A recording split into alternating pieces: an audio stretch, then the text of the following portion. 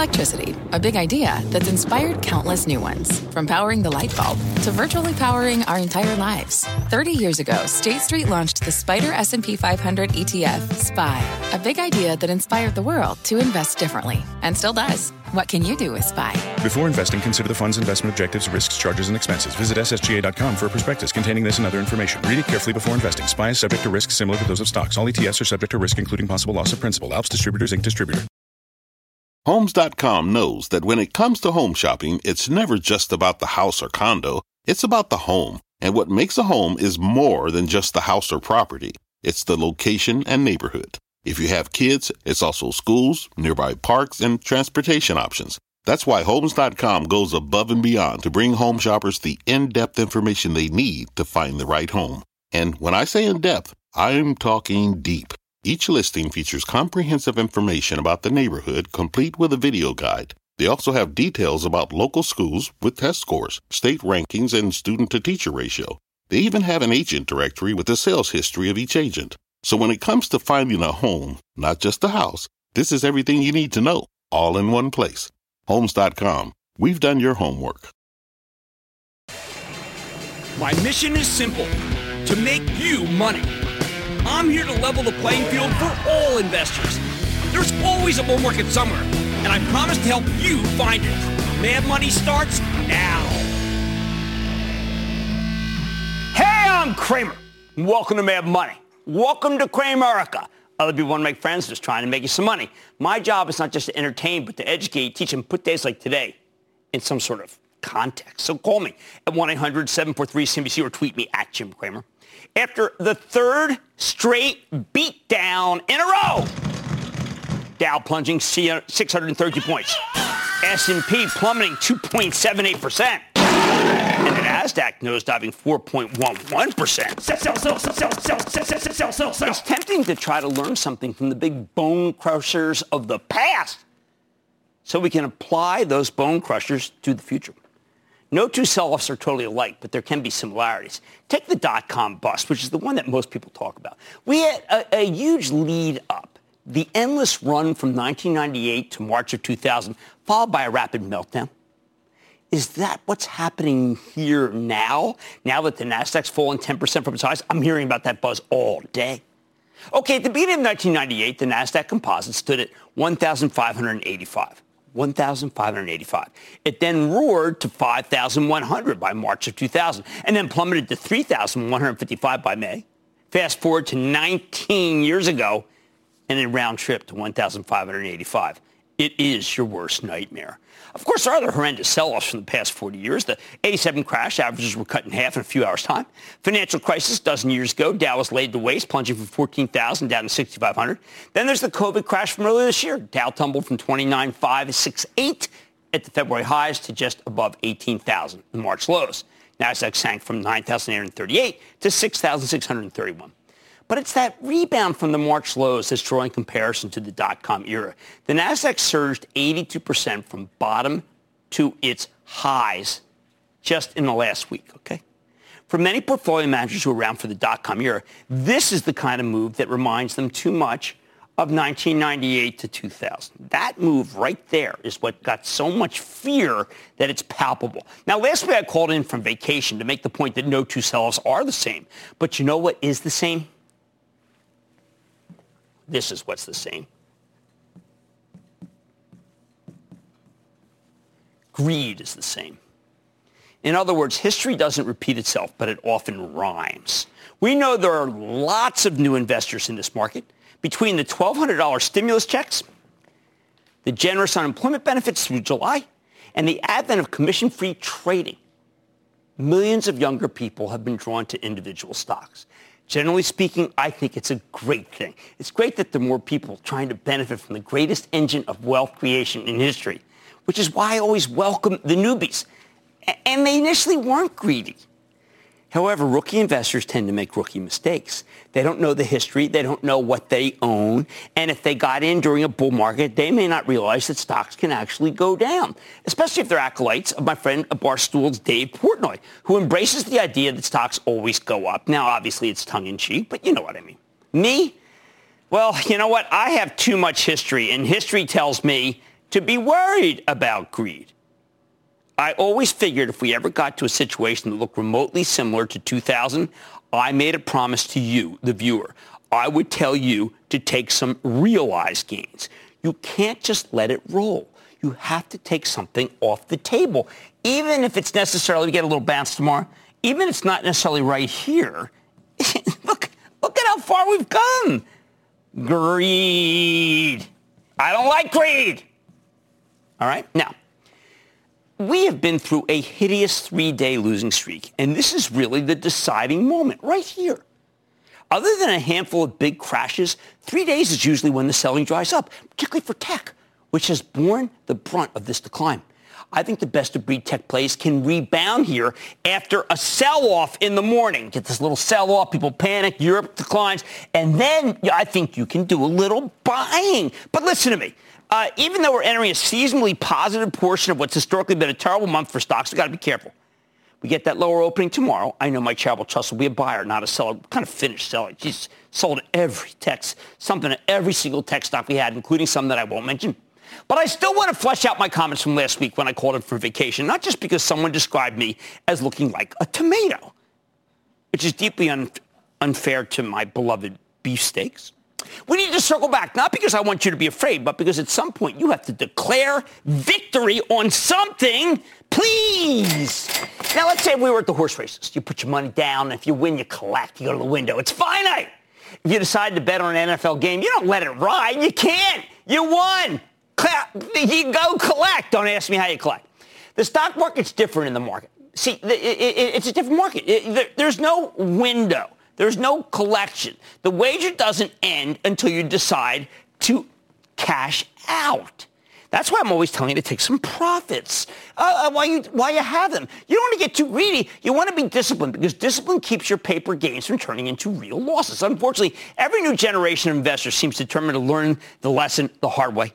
They don't want to cash out. They want to let their gains run. They think guys like me are silly fuddy-duddies, like I never did this myself. It's like they have no fear. Of course, they don't. They have no fear because young people think they're invincible. It's the oldest story in the world. So listen, if you're part of this rookie cohort, believe me, I get it. You had all these grizzled money managers telling you to stay the heck away from the market during one of the greatest rises in history, March, April, May, June, July.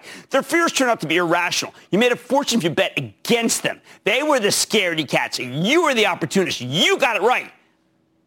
But you can now get it wrong unless you ring the register on something.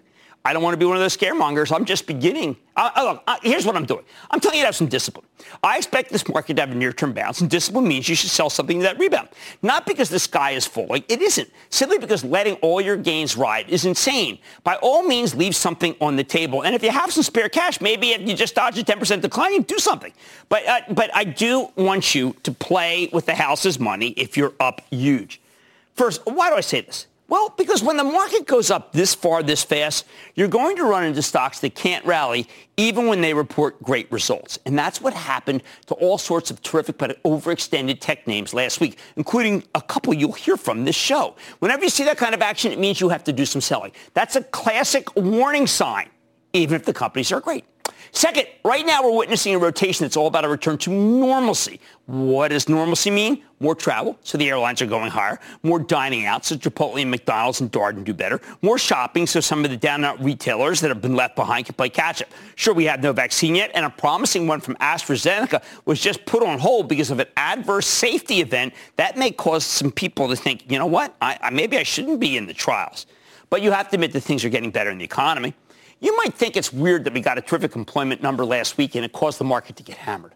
But that's because big institutional money managers tend to abandon high-flying tech stocks when it looks like business is picking up. Instead, they swap into companies that thrive when the economy accelerates. We also call them the cyclicals. Problem is, tech's gotten so big and the cyclicals have gotten so small that this rotation's crushing the averages. Third, when we get back from Labor Day and election year, politics becomes front and center. Right now, Biden's leading, and while he's no Bernie Sanders, if anything, Biden's about as business-friendly as a Democrat can get. He still wants to roll back Trump's corporate and capital gains tax cuts. That means lower earnings per share and lower profits, net profits to you. Whether or not you think that's good policy, it's a concrete negative. Finally, there's so much money in so few stocks, amplified by so many stupid ETFs. I went through them. Those people who issue those should be ashamed. It's entirely possible for big declines in Tesla, Apple, Microsoft, Amazon, Facebook to pull down the entire S&P 500. Bottom line, when we rebound from this sell-off, of which I think we will because it does tend to happen, I'm insisting that you take something off the table into a bounce. Not because you're afraid, not because I'm afraid, but because it's rational. When you win big at the casino, you don't go all in on the next hand. You cash in some of those chips and buy yourself a nice sweater, or maybe, if you really hit it, one of those Brad Pitt sports jackets from Bioni. Wow, there's something. Bob in New York. Bob. Hey, Jim, how are you today? I am doing well, Bob. How about you? I'm doing, well, I could be doing better, Jim, but... All right. Well, the Tesla's got everybody upset. Tesla. I haven't mentioned Tesla once. I just mentioned it 3 times. Go ahead. And I'm not going to mention it either. Hey, Jim, right after the pandemic sell-off, I called you and I asked you if Microsoft was in the same category as Apple, and that being own it, don't trade it. Your answer was yes. With an 11-point loss today, but with a possible TikTok acquisition pending, is your answer with or without TikTok still yes? Yeah, I think Satya Nadella is terrific. I think that's the kind of stock you buy tomorrow morning into a weaker opening. Microsoft is the kind of company, if you get that at 198, 195, that would be just sensational. But even if it just opens right here, I would do some buying. Let's go to Mark in Michigan. Mark. Hello, Jim. Love your program. Thank you, Mark. Thank you. I've been buying Occidental Petroleum and Boeing, and Day Trading Radio recommended them. I'd love to know what you think, and even oil in general. I wouldn't touch Oxy. No. I mean, Oxy's a dry hole. I would not touch that one at all. As a matter of fact, I think that's actually a dangerous stock. And when I say a dangerous stock, that means I think you have to sell. Let's go to Jeffrey in Massachusetts. Jeffrey. Hi, Jim. Thank you for having me on today. I've been watching you a while, and I love what you do. Today, I'm interested in owning a new stock, UTZ Brands, that recently underwent a special acquisition merger with Collier Creek Holdings. With all the uncertainty and extreme volatility in today's market, I want to own a relatively stable and secure company with a great record over the years. Do you believe that this company, UTZ, can withstand the pandemic and is one that I should own in my portfolio for the long term? I work with Jeff Marks and Zafima at my charitable trust at actionalertsplus.com, and I suggested that we actually buy UTZ after they came on the show. It's too small for the trust to own, but I think you're on to something. I think that regional and national UTZ with those great potato chips and the fantastic cheese balls I am not getting is just going to be a fantastic brand to take across the country. UTZ is for me. All right, this sell-off begs you to learn from those of the past. When we rebound from this hideous action, and maybe as early as tomorrow morning after the opening, we get to selling from Europe, this is when you got to go to the window, all right? Mad Money tonight. Is Twitter interested in a TikTok tie-up? There's something new. I'm going to be talking to the top brass. Then, what's working and what hasn't worked during the COVID-19 index when it was, let's just say, it's going to shock you. I'm going to give you my take. And time to strike on CrowdStrike after an incredible quarter? I've got the CEO. So stay with Cramer. Don't miss a second of Mad Money. Follow @Jim Cramer on Twitter. Have a question? Tweet Cramer. #MadTweets. Send Jim an email to madmoney@cnbc.com or give us a call at 1-800-743-CNBC. Miss something? Head to madmoney.cnbc.com. Take your business further with the smart and flexible American Express Business Gold Card. It offers flexible spending capacity that adapts to your business. You can also earn up to $395 in annual statement credits on eligible purchases at select business merchants. That's the powerful backing of American Express. Terms apply. Learn more at americanexpress.com/business gold card. Fact. Running a business is not getting easier on your wallet. With higher expenses on materials, employees, distribution, and borrowing, everything costs more. Also a fact. Smart businesses are reducing costs and headaches by graduating to NetSuite by Oracle. NetSuite is the #1 cloud financial system, bringing accounting, financial management, inventory, and HR into one platform and one source of truth. With NetSuite, you reduce IT costs because NetSuite lives in the cloud with no hardware required. Accessed from anywhere, you can cut the cost of maintaining multiple systems because you've got one unified business management suite. You improve efficiency by bringing all your major business processes into one platform, slashing manual tasks and errors. Over 37,000 companies have already made the move. See how you'll profit with NetSuite, and then you can think of all the ways you could be spending the money you save. Company retreat in Malibu, anyone? By popular demand, NetSuite is offering a one-of-a-kind flexible financing program for a few more weeks. Head to netsuite.com to start saving.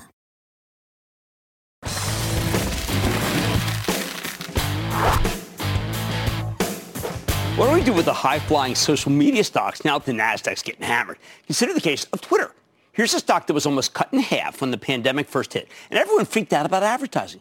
Twitter plummeted to $20 in March, but by last week it surged more than 120% to a new high of 44 and change. That was a remarkable move, especially since the company had a high-profile security breach in July and reported some not-so-hot numbers a couple weeks later.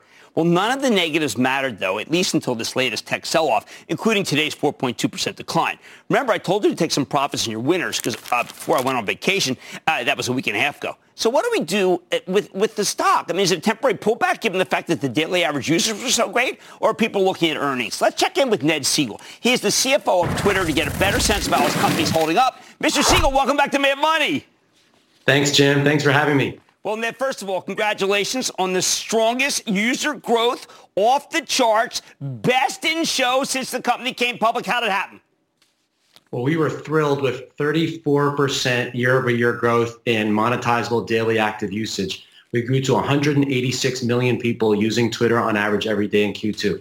This is from a steady drumbeat of making the product better every day. That means making it easier to find the things you're looking for, making it easier for you to be part of a conversation. Now you can follow topics. 50 million people follow a topic on Twitter where we do the hard work for you to find the things that you're looking for. Now, can we continue to believe then that the July trajectory included August? Well, we were really pleased, if you look at all of Q2, that we held on to that big surge that we saw in March, where a lot of people's habits changed because of shelter-in-place rules. And they kept coming back to Twitter, whether it was 150 million people around the world coming to our COVID-19 resources that were specific to their country, or because they wanted to do a watch party around The Last Dance. This stuff was great that people were able to find what they were looking for on Twitter. And we'll keep working hard to make the product better and better so they keep coming back. You know something, Ned? You're the keeper of the finances. I was pleased to see that you had approximately at the end of the quarter, along to your note, $7.8 billion in cash. And I started thinking you got some great code writers, you got real smart management, $7.8 billion in cash. Time to buy TikTok. Well, I know there's some rumors about us being interested in TikTok, and although we don't comment on specific rumors, this is one our 13-year-old daughter has been asking me about a lot. So first, I'll remind you, we've done about a dozen acquisitions over the last year and a half or so. They're mostly people. Sometimes they're technology. And every once in a while, we think about products or businesses that can help us accelerate our priorities. So anytime there's something big, there's something that can help us accelerate our priorities, you shouldn't be surprised if you hear our name mentioned as an interested party. You have General Atlantic out there. They would love to be your partner. They love you guys. I mean, next thing I know, your 13-year-old is going to be proven correct. Well, anything that will help us serve the public conversation better is something that we're always interested in thinking about how it makes more sense for us to partner around, or if there's something that makes more sense than that. That's certainly not a denial. I like that. Okay, let me ask you about something that you guys have cared passionately about. You have been saying you do not take political ads. You've been trying to fact-check the president. I got a way for you to handle this, Ned. Why not just make it so no candidates, whether either party who are running for president, are able to tweet for, say, 6 weeks? How about that idea? No fact check because no tweet. Well, Jim, our purpose is to serve the public conversation. That means whether it's about baseball, politics, or something else that people are passionate about, we want people to be able to see all sides of a conversation. We want them to be able to be a part of the conversation. And we want them to be able to opine on other people's perspectives around the conversation. And so if people weren't able to tweet and they were following our rules, we feel like that might take away from the conversation as opposed to contributing to it. We're really proud of the evolution of our policies and how we've been able to enforce them consistently to build trust with the people who use Twitter, with our content partners, and with advertisers. Fair enough. Now, Ned, I don't like to get together with you without bringing you something because you always bring us something, and I appreciate that. So I'm going to solve your problem about non-ad revenue. You're going to do gambling because that's being in the stadium. You tell people over and over again, if you're in the stadium, you know what people want to do in the stadium? They want to gamble. They want to gamble on football. They want to gamble on fantasy. Will you give it to us and we'll pay? Well, I'll tell you one thing we have noticed during the pandemic is we have become the stadium for sports. Yeah. Whether it's the tweets that are on the boards behind the players for the NBA, the watch parties that people are doing around sports-related events, all of the conversation that is amplified on Twitter because people can't be in person for those events. We're always looking for ways to contribute to that conversation. We'll probably start in other places, Jim. We've talked recently about subscriptions, both for consumers and for businesses. I want your restaurants to be able to have a presence on Twitter, which we'd be delighted to take your credit card to help you stand up. But we've got some work to do first as we think through those opportunities. I would love to do this here. Mayor won't let them open, which is often really bad for business. But now let's talk about the small, medium-sized business. Jack says you want to do it. You're not there yet. You got to get more small, medium-sized along with your direct response. Where are you? That's great revenue. I think you're letting a lot of it go to Sarah Fryer, your buddy Sarah Fryer over there at the next door. Why don't you get some of that for yourself? Well, Sarah's doing a great job, but we think there's a lot of room for all of us to help small businesses find their customers. We've done work over the last year and a half to rebuild our ad server. That's the foundation for all of our work around ad products. With that work behind us, we've staffed some small business work now where we'll help them find their customers on Twitter. We'll help them launch their campaigns easier than we have in the past. We really haven't resourced this the way that we should have in the past. And as we put more resources against these things, I think it will bear fruit. Now, advertising, it's pretty much of a bargain. As you say on the call, prices have gone down. I don't care whether it's for movies or drive-ins. I don't care whether it's something, the virtual conversations. This is a great time to advertise. You're getting a lot more bang for your buck than you did even 2 years ago. Well, a couple things have happened. We have a much larger audience now than we did before for an advertiser to reach. And then their needs have changed. If you're launching a movie direct to your video service, there are fewer ways for you to reach your customers where they can click through and participate. You're doing live watch parties for Trolls, for The Last Dance. You're finding other ways to get people to download your app so that you can interact with them.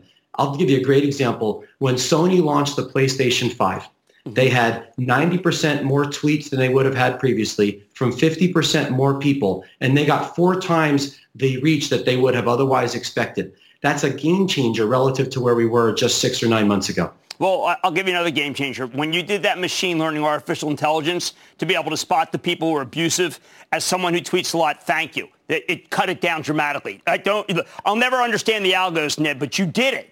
Congratulations. Well, we feel really good about the impact we've had on people who use Twitter a lot, where we're challenging 3 times as many accounts a week as we used to, where we're detecting the behaviors of spammy and suspicious accounts and removing them and preventing them from amplifying things that don't deserve amplification. It gives everybody a better experience, allows you to trust the information you see, makes you feel safe being a part of the conversation. I want to talk about, go back to this notion, Thursday night is football, right? How do you envision this year on Twitter that Thursday night game versus 2 years ago? Well, one of the great things about Twitter is we're a companion to the game. So you can be watching the game on your screen and looking down, and since you're not at the stadium, since you're not at the sports bar, this is where you're going to interact with the experts. Right. It's where you'll get to interact with your friends and other fans. And in our cases, where our teams may be playing each other, we can interact with each other. And sometimes we'll learn something that we didn't know. Sometimes we'll hear a different perspective. And other times we may just be ribbing each other. But this constructive dialogue is just like being at the stadium. 2 years ago, that was still evolving. Right. It was evolving with a smaller audience. It was evolving without the leagues really appreciating all of the ways that they could leverage Twitter as a real partner and a second screen for them. Well, it's working, Ned. I want to thank you again. Congratulations on that dramatic increase in users. You deserve it. I know how hard you work. Ned Siegel, CFO of Twitter. Good to see you, sir. Thanks, Jim. Mad Money's back after the break. When you're hiring, the best way to search for a candidate isn't to search at all. Don't search, match with Indeed. Indeed is your matching and hiring platform with over 350 million global monthly visitors, according to Indeed data, and a matching engine that helps you find quality candidates fast. Use Indeed for scheduling, screening, and messaging to connect with candidates faster. Plus, 93% of employers agree Indeed delivers the highest quality matches compared to other job sites, according to a recent Indeed survey. Leveraging over 140 million qualifications and preferences every day, Indeed's matching engine is constantly learning from your preferences. Join more than 3.5 million businesses worldwide that use Indeed. Listeners of this show will get a $75 sponsored job credit to get your jobs more visibility at Indeed.com/madmoney. Just go to Indeed.com/madmoney right now and support this show by saying you heard about Indeed on this podcast. Indeed.com/madmoney. Terms and conditions apply. Need to hire? You need Indeed.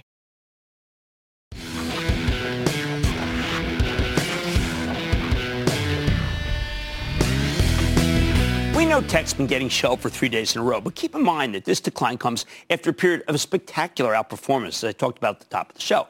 Not long after the pandemic ground the economy to a halt, we created the Cramer COVID-19 index of stocks that we thought could thrive in this not-so-brave new world. We put 100 stocks into this list, but you can really break them down into two groups. The ones that benefit from the stay-at-home economy and the ones that work in a recession. Remember, we created the index in April when unemployment was at nearly 15%.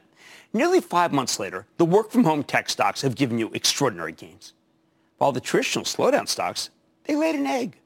This is a very important dynamic, one that may elude many newbies, so we got to do some teaching here. It's why I want to drill down on the biggest winners in our COVID-19 index, especially since many of these stocks pulled back hard today, and some of them are pretty darn good.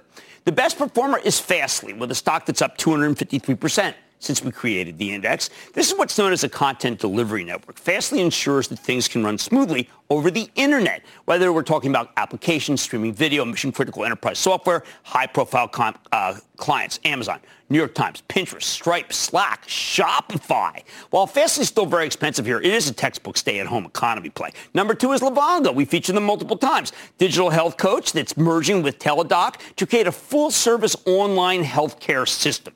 Now, Livongo helps people with diabetes and hypertension. They live healthier lives, so COVID's been huge for them because those are major risk factors. Teladoc's one of the leading players in telemedicine, seeing your doctor via video chat rather than in person. I love this combination. No wonder Livongo's up 200% since we created the COVID index. Third, there's Peloton, up 170%. Now, I know a lot of people are skeptical of this company, makes connected exercise equipment, but with gyms closed, it's the best way to work out. Peloton just unveiled a new bike, cut prices, driving its stock up more than 6% today. Number four is Square. It's up 124%. Now, I think this payment technology stock's been gaining adherence because money managers want to own financials with minimal credit risk. They also want something that enables digital payments. I've been pushing Square since $12, but I simply can't like it as much at $130. And not when so many of their small business customers are likely to go under now that the Paycheck Protection Plan's ending. They've got an amazing payment ecosystem, but small businesses are bad clients to have right now. Meanwhile, the big banks still act horribly because of credit risk and an inability to make much money with interest rates this low. Fifth is Zoom, of course. Incredible that it's not number one, isn't it? 2020's been the year of Zoom. They're now making the kind of money that nobody expected from them for years. They've gone from zero to household name in a blink of an eye. Even when we beat COVID, Zoom's here to stay. Sixth, there's Twilio, up 105%. Now, this is an enterprise software play that helps app developers communicate with their own clients. They make it easier for companies like Lyft and Airbnb to send you texts. 7, Zscaler is a top-performing cybersecurity play. It's up 97%. Partners, by the way, often with CrowdStrike. 8 is DocuSign. This one took a header when it reported last week. But even after the recent slacking, still nearly double since we created the index. DocuSign makes it possible to sign contracts, close deals remotely. Fabulous work-from-home play. The quarter was amazing. Nobody cared. 9 is Datadog. It's a fabulous analytics company. It does cloud monitoring. And finally, 10, Wix.com helps small businesses create the websites they need in an environment where it's digitized or die. What do these winners have in common? They're technology companies that help us cope with the pandemic, and while they've all been crushed over the last few days, I think many can bounce. How about the losers from the Cramer COVID-19 index? This is extraordinary. Worst performer is Gilead. The maker of Remdesivir, an actual treatment for COVID, down nearly 20%. Counterintuitive? No. One of my favorite health insurers, Centene, down 19%. Also in this tough group to own is Eli Lilly, Amazing drug company off 8%. Nearly all the pharma stocks are performing horribly, including Kramer fave J&J. Cherry on top is Campbell Soup. They reported an amazing quarter. So a blowout. Didn't matter. This sell-off is making you feel like the great stockpiling is over. I'm not sure, though. I think we've trained a whole generation to feed themselves at home. Supply issues hurt Campbell's much more than demand. But you know what? There's not enough demand for Campbell's stock. What's the takeaway here? I think it makes sense. It makes sense because the recession stocks are untouchable when you have unemployment going from 14.7% in April to 8.4% in August. Housing, even air travel coming back. But the pandemic's not going away. And that means all these digitization stocks are worth picking into what I like to be a 5 to 7% pullback. And that's where you accumulate the fallen. All right, much more Mad Money ahead, including my sit-down with CrowdStrike I mentioned. They like to work with Zscaler. And another tough day for tech stocks. I'm wondering if it's worth starting to, well, let's just say, be opportunistic. Plus, the business of reopening. I'm going one-on-one with the governor of Rhode Island. Find out about a plan that spans the small state and beyond. Hey, she wants masks mandatory.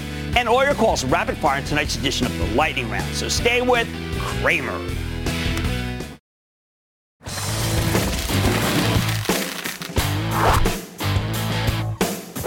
After yet another hideous session, terrible, is there perhaps a light at the end of the tunnel? Funny thing happened today. Many high-profile tech names got clocked at the open and then rebounded substantially from their lows. We saw it with Salesforce. We saw it with Zoom Video. But you know what the best one was? Kramer fave CrowdStrike, the cloud-based cybersecurity outfit with a stock that plunged 5% this morning for turning around and closing the day in positive territory. Now, we know the cybersecurity stocks have been huge winners for the stay-at-home economy. I think this is one of the changes that won't be rolled back even once we get past COVID. Beyond that, though, CrowdStrike's got a major ace up its sleeve. See, last Wednesday night, the company reported an astounding quarter, delivering nearly 90% revenue growth, surprise profit, raised full-year forecasts. Unfortunately, it reported right before the huge tech sell-off, so the stock got run over. It was trading at 142 before the quarter's down, 125, even after today's slight rebound. Look, this thing's still far from cheap, and I'd like it even more on weakness, of course. It's just that the action today suggests the weakness could be short-lived. Don't take it from me. Let's dig deeper with George Kurtz. He's the co-founder and CEO of CrowdStrike. Learn more about the quarter and his company's prospects. Mr. Kurtz, welcome back to Mad Money. Good to be here. Thank you, Jim. All right, so, George, this was a remarkable quarter, and the reviews are in. Davidson, unmatched growth. Jefferies, beat, raise, rinse, repeat. Piper, records are made to be broken. Strong second quarter. JPM, other than Zoom, this was the most impressive quarter this earnings season has seen. Okay, so what explains how you have visibility and almost no other company does? Well, Jim, as we talked about in the past, I think it goes back to security being a must-have. Whether you're at home, whether you're in the office, you're going to need security. And we've seen certainly companies, as they've gone through their digital transformation process, really focus on security. And they've taken basically a step back and said, if you're going to have security, digital transformation, you have to have security transformation. And that's really what we've seen. It's a security transformation from these companies. Now, the two companies I most want to be affiliated with, if you just described what you did, are Amazon Web Services and Zoom. They are great partners of yours, aren't they? They are, yeah. We've been a long-term partner with AWS, great technology, great go-to-market with them, and really excited to continue along. We just got some new features we announced today, so you can take a look at that. And then also with Zoom, part of what I talked about on the conference call is CrowdStrike's ability to protect cloud workloads. And I think when people look at this industry, they sort of focus on desktops and servers, but the cloud workload protection is a total greenfield opportunity. We have one of the most robust and advanced offering in the industry, which is why Zoom picked us to protect their critical infrastructure. Now, also Pokemon did. And I think this is a very interesting concept for us that you can explain. I first said, are you kidding me? Like video games and cybersecurity? It's a big business, isn't it? It is big business. If you think about everyone staying at home, they were playing video games. And there's a lot of currency that happens online, certainly within video games. And it's obviously, a hot topic right now. So protecting those critical infrastructures for video games is as important as protecting infrastructures for other industries like financial services. Lots of money moving around, lots of technologies need to be protected. So, George, there was a chilling number in your conference call. You stopped 41,000 potential breaches in the first half of the year. Who is doing this, George? Is it state-sponsored? Can we find them? Can we arrest them? Can we stop them? Well, I wish we can find and arrest all of them. So we really break it down into three categories. You have nation-state actors, which, as you might imagine, are some of the largest countries around the world. You have e-crime. These are the cyber crime folks that are encrypting your hard drive and then extorting you. And then you have hacktivism, people trying to make a statement. I can tell you one area where we've really seen an increase is in e-crime. Lots of companies that have antiquated technologies, outdated signature technologies getting encrypted and then having to pay the ransom to get their data back. It's a big business on the internet right now. If I knew who was, would I recognize some of the names? Because I know it's kept pretty secret. Well, there's a lot of groups that are out there, obviously, and there's a lot of countries that are involved in this. So it's the usual suspects, as you might imagine. But What people don't realize, again, is how organized this is. I mean, to actually have multi-levels of support, bilingual support, videos to be able to pay in Bitcoin. Most people have no idea how to pay in Bitcoin. They have to watch a video to actually figure it out so they can get their data back. And it's all supported by the e-crime actors. They actually make it very easy to do that.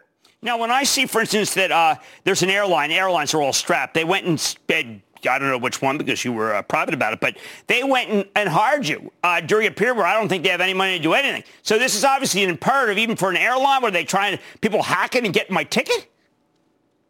Well, absolutely. This airline switched off a vendor that was on premise, wasn't meeting their needs, and they wanted to go to the cloud. And really what they wanted to do was save a lot of money. The big part of our sale is ROI.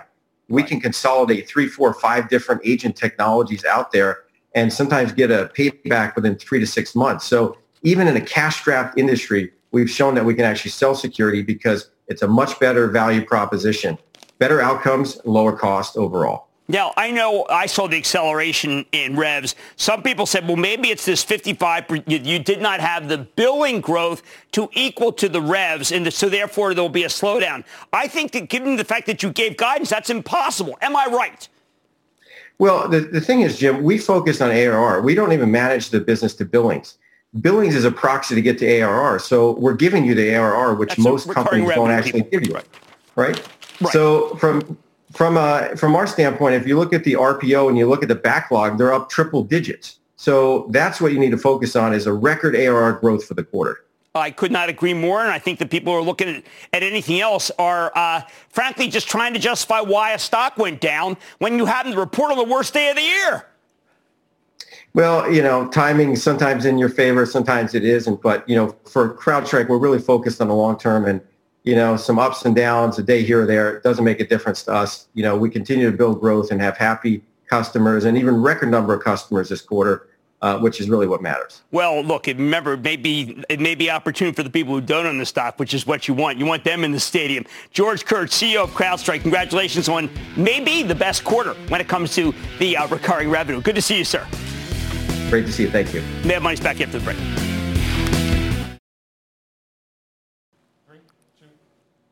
Before we start the lightning round, I want to draw your attention to a very special event happening right after Mad Money tonight. It's called The Path Forward, Race and Opportunity in America. And I do not want you to miss this. John Fort and Andrew Ross Sorkin are tackling some critical issues with brilliant minds. So please be sure you tune in 7 p.m. Eastern. And now it is time for the lightning round.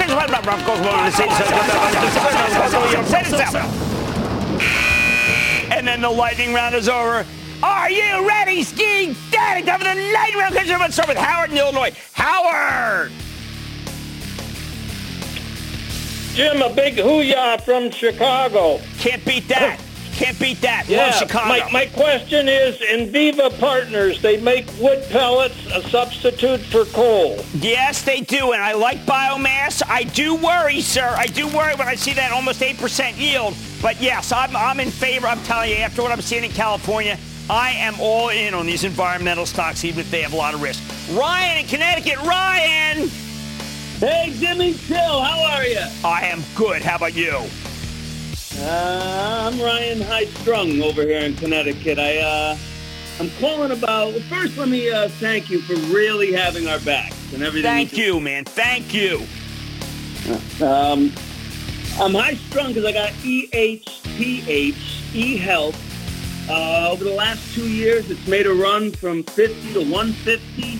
And in the last 2 months, it nearly cut in half from its high. Yeah, well, we had them on. The CEO had bought some stock, but it was quizzical that the CEO was quitting at the same time.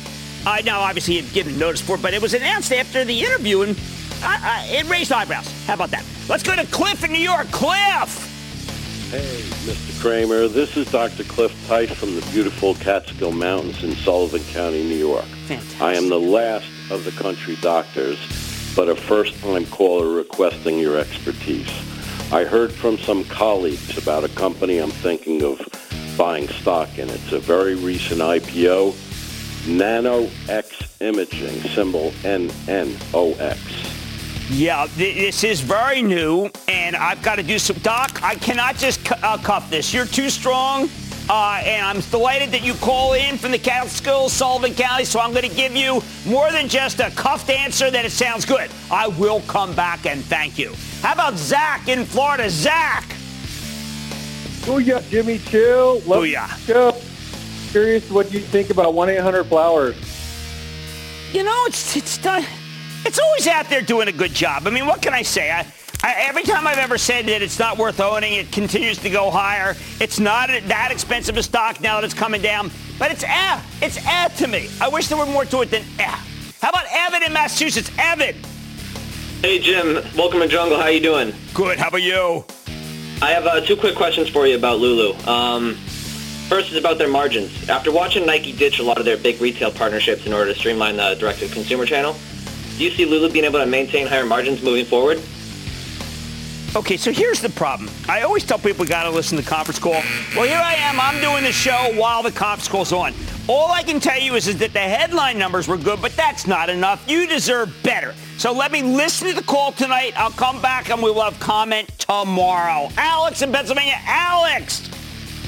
Booyah, Jimmy Chill. Hey, man. Chill man interested.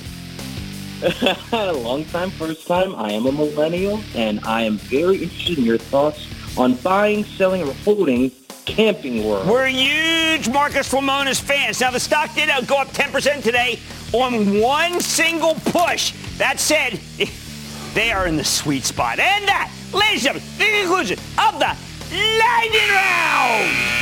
The Lightning Round is sponsored by TD Ameritrade.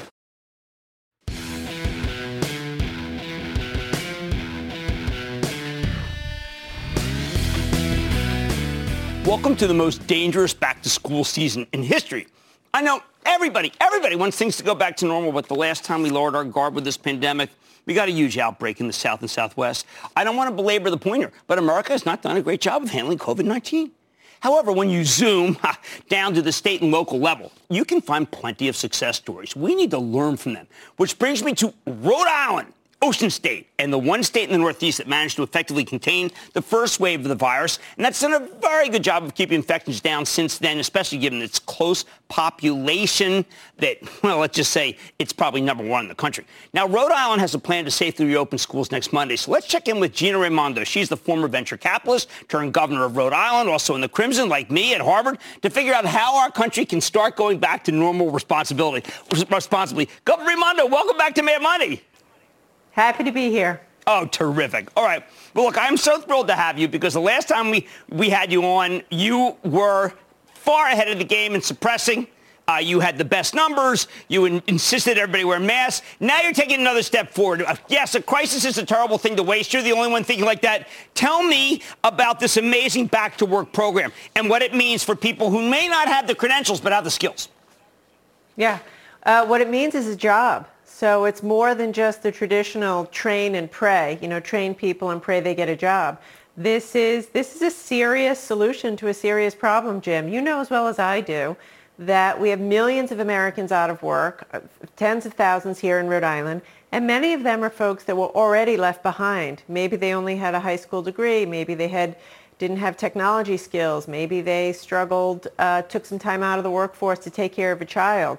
These are the folks hit hardest in COVID. So what we're doing is we're using some of our COVID relief monies to partner with companies who are helping us design the training programs. And here's the key piece of it. They are promising and pledging to hire the folks that come out of these training initiatives. So The big difference is there is a promise of a job at the end of the training.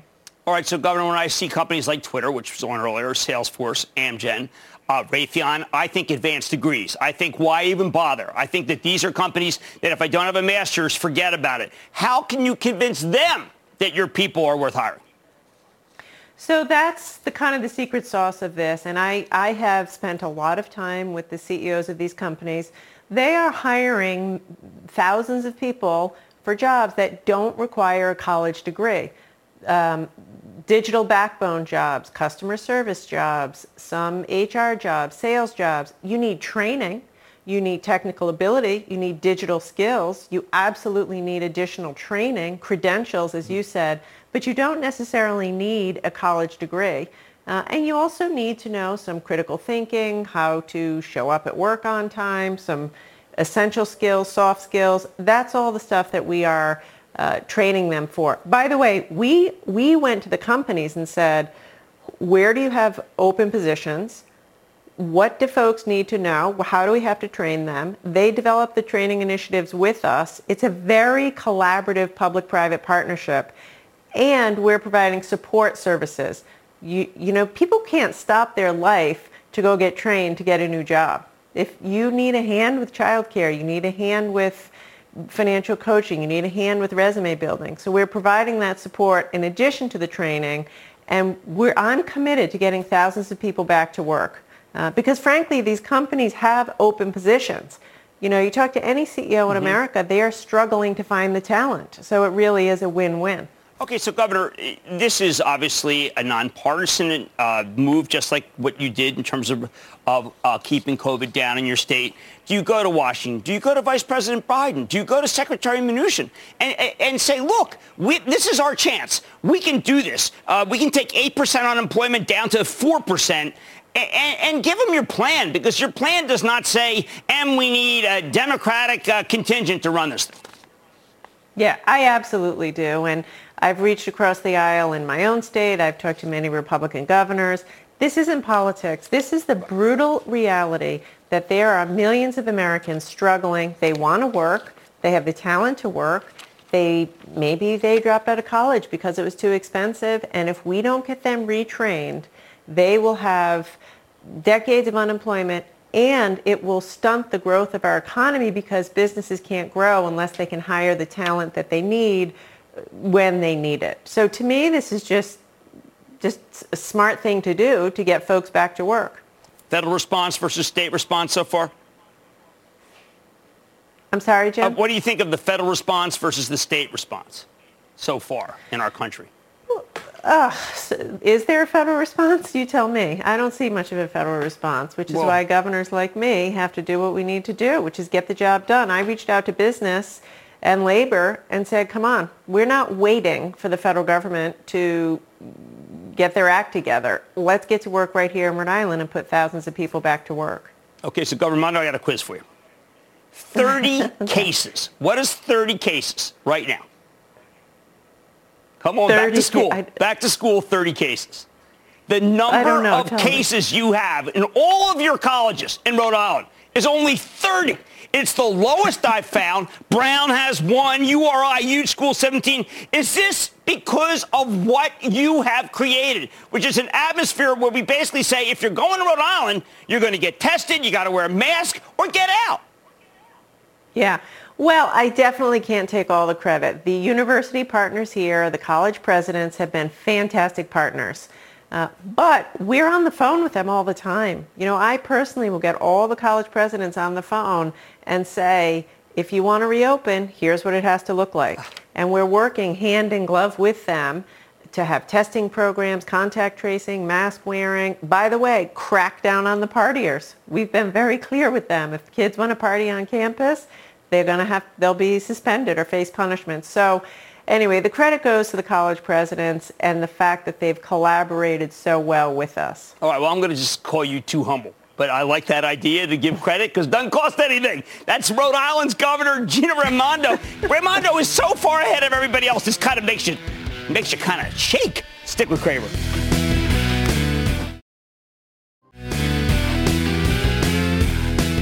Let's take a breather here to talk about something so critical for our country right now. Coming up next, my friends and CNBC's best, John Ford and Andrew Ross Sorkin, are taking a closer look at the underrepresentation of black workers in America, talking potential solutions, ideas, and where we can go from here. Race and Opportunity in America is a must-watch, and it's next. So do not go anywhere, please. I know I'm going to be watching. I like to say there's always a bull market somewhere, and I promise to try to find it just for you right here on Mad Money. I'm Jim Cramer. See you tomorrow. The path forward, race and opportunity in America starts now. CNBC has quick and easy to understand business news updates at the open, midday, and close every weekday. Markets, money, and more from Wall Street to Main Street. I'm CNBC's Jessica Ettinger. Follow and listen to CNBC Business News Updates wherever you get your podcasts.